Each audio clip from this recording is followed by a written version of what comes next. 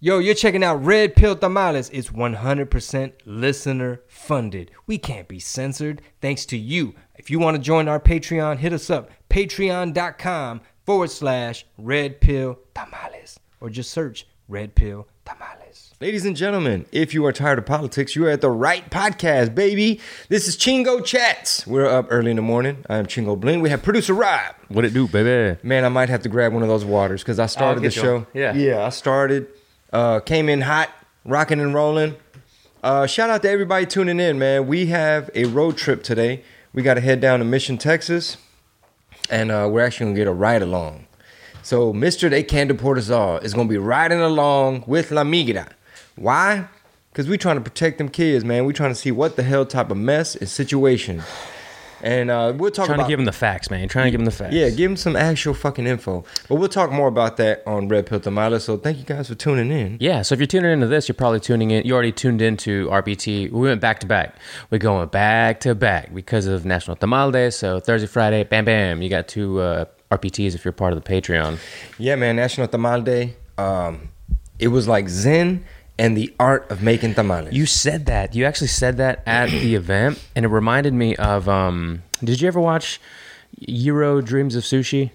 Yeah, it was pretty. That was me with the exactly. tamales. That's what I thought of. Yeah. Mm-hmm. So explain to listeners what it felt like to actually like, because you said like the way you described it, it was very like meditative. It was very like in like you were one with the tamal, you know, and you were also like finding like this peace with doing the the chiles and the everything.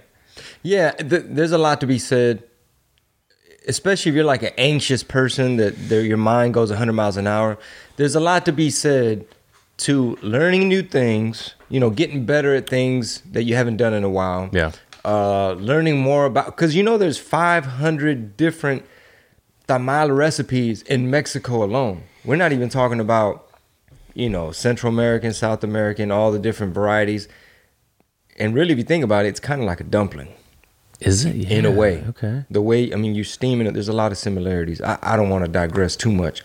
But you don't want to give away any secrets. Yeah, I don't want to give y'all this is a Patreon exclusive, though, so we can if we want to. True. No, what I was saying is, like, there's a book called Zen and the Art of, what is it? Motorcycle? War? Isn't it? Well, they make one for everything. Yeah. But I think one of the first ones was Zen and the Art of Motorcycle Repair. Okay. And it's a novel.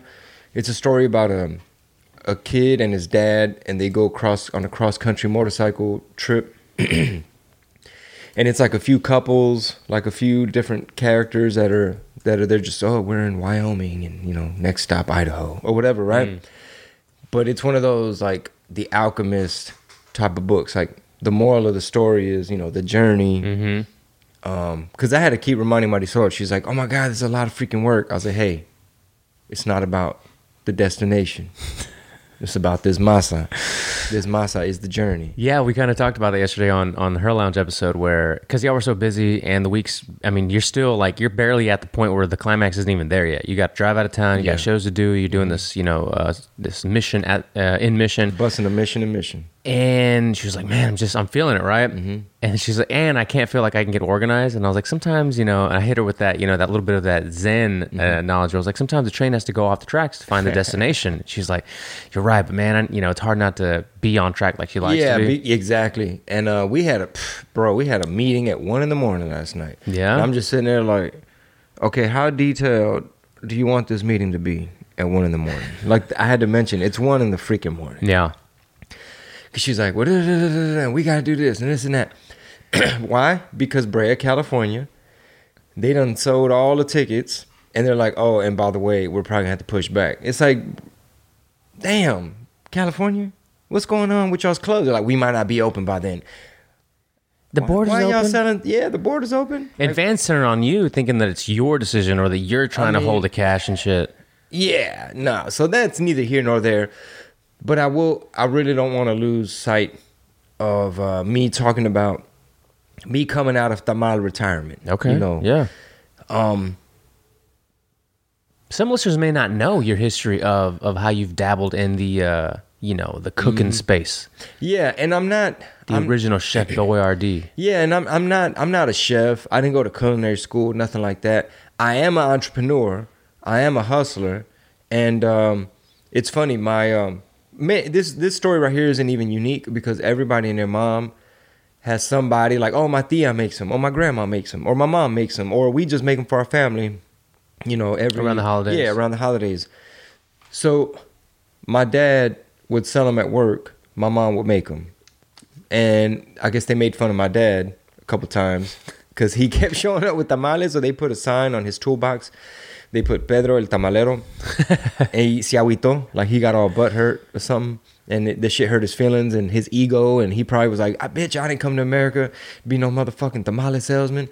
But me as a little kid, my subconscious is trying to figure out what I'm going to do with my life.